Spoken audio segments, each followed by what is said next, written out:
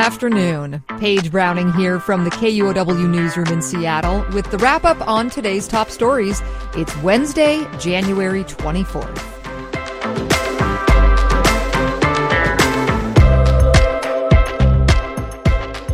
Boeing is pausing production tomorrow at the Renton factory that manufactures 737 jets.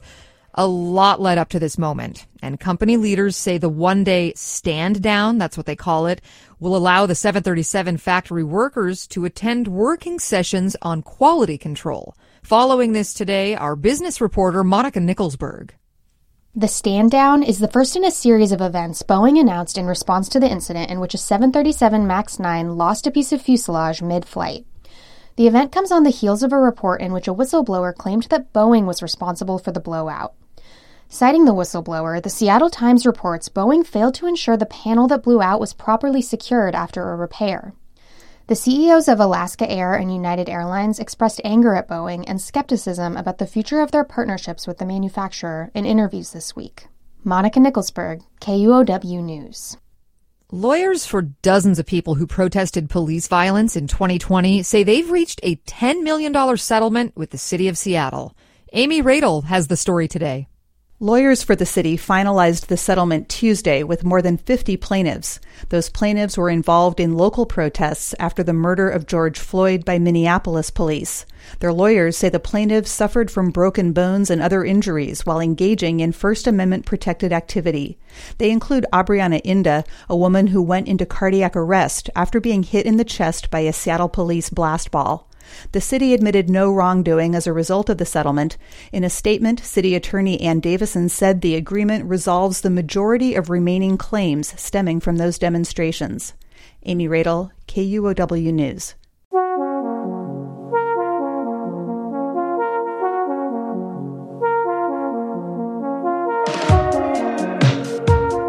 Moving on to our politics beat, today some Republicans are calling for Nikki Haley to end her presidential bid after her 11-point loss to Donald Trump in the New Hampshire primary. But here in Washington state, some Republicans want her to keep going. Here's reporter David Hyde. Paul Hess is vice chair of the Washington State Nikki Haley campaign. He says he's looking ahead to next month's South Carolina primary, Haley's home state. Nobody thought she'd win the governorship when she first ran. She kind of beat those old Southern white boys at their own game. Let's see what she can do. Hess says a Haley nomination could also boost Republicans in other Washington races this year, like for Congress or governor. He says Haley polls better than Trump with some blocks of voters, including suburban women. Washington's presidential primary is March 12th. David Hyde, KUOW News. Drug maker Johnson & Johnson is paying up for its role in the opioid addiction crisis. Washington state sued Johnson & Johnson 4 years ago. To settle, the company will pay nearly $150 million. Last year, national data showed that overdose deaths were rising faster here than anywhere else in the country. It's hard to comprehend the number of victims. 2,048 people died from drug overdoses in 2022. By the way, several other companies have already settled with Washington for fueling the crisis, totaling $518 million. The state's directing the vast majority of the money toward easing the addiction epidemic.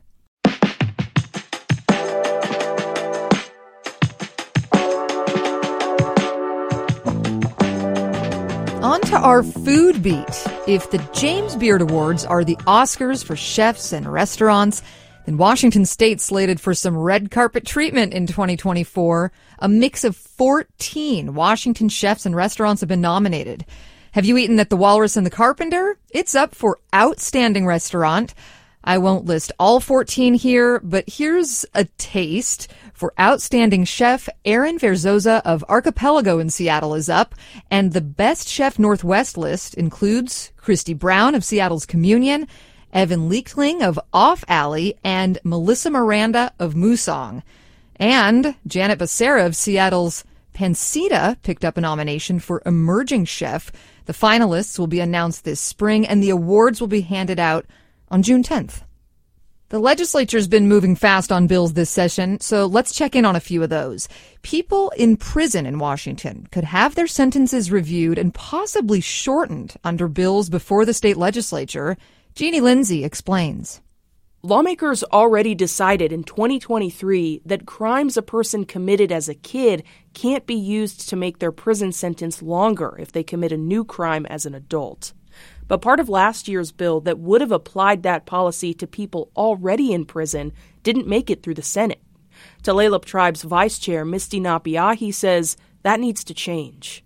A juvenile sentence for a crime committed 10 years ago should not be punished differently than a juvenile who commits the same crime today. So a bill lawmakers are considering now would require resentencing hearings for incarcerated people who had time added for juvenile crimes.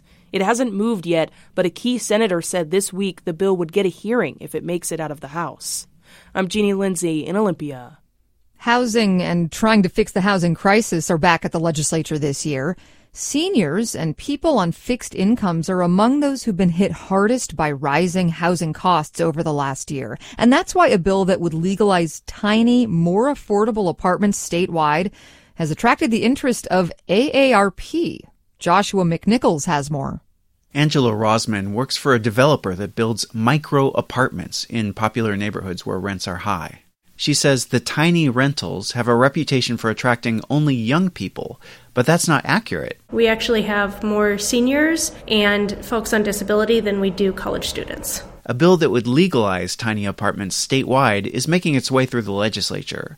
Kathy McCall is with AARP Washington. This is just a way to create more housing options and more housing choices. The bill faces opposition from some Washington cities. They're concerned higher density buildings will increase competition for street parking. Joshua McNichols, KUOW News.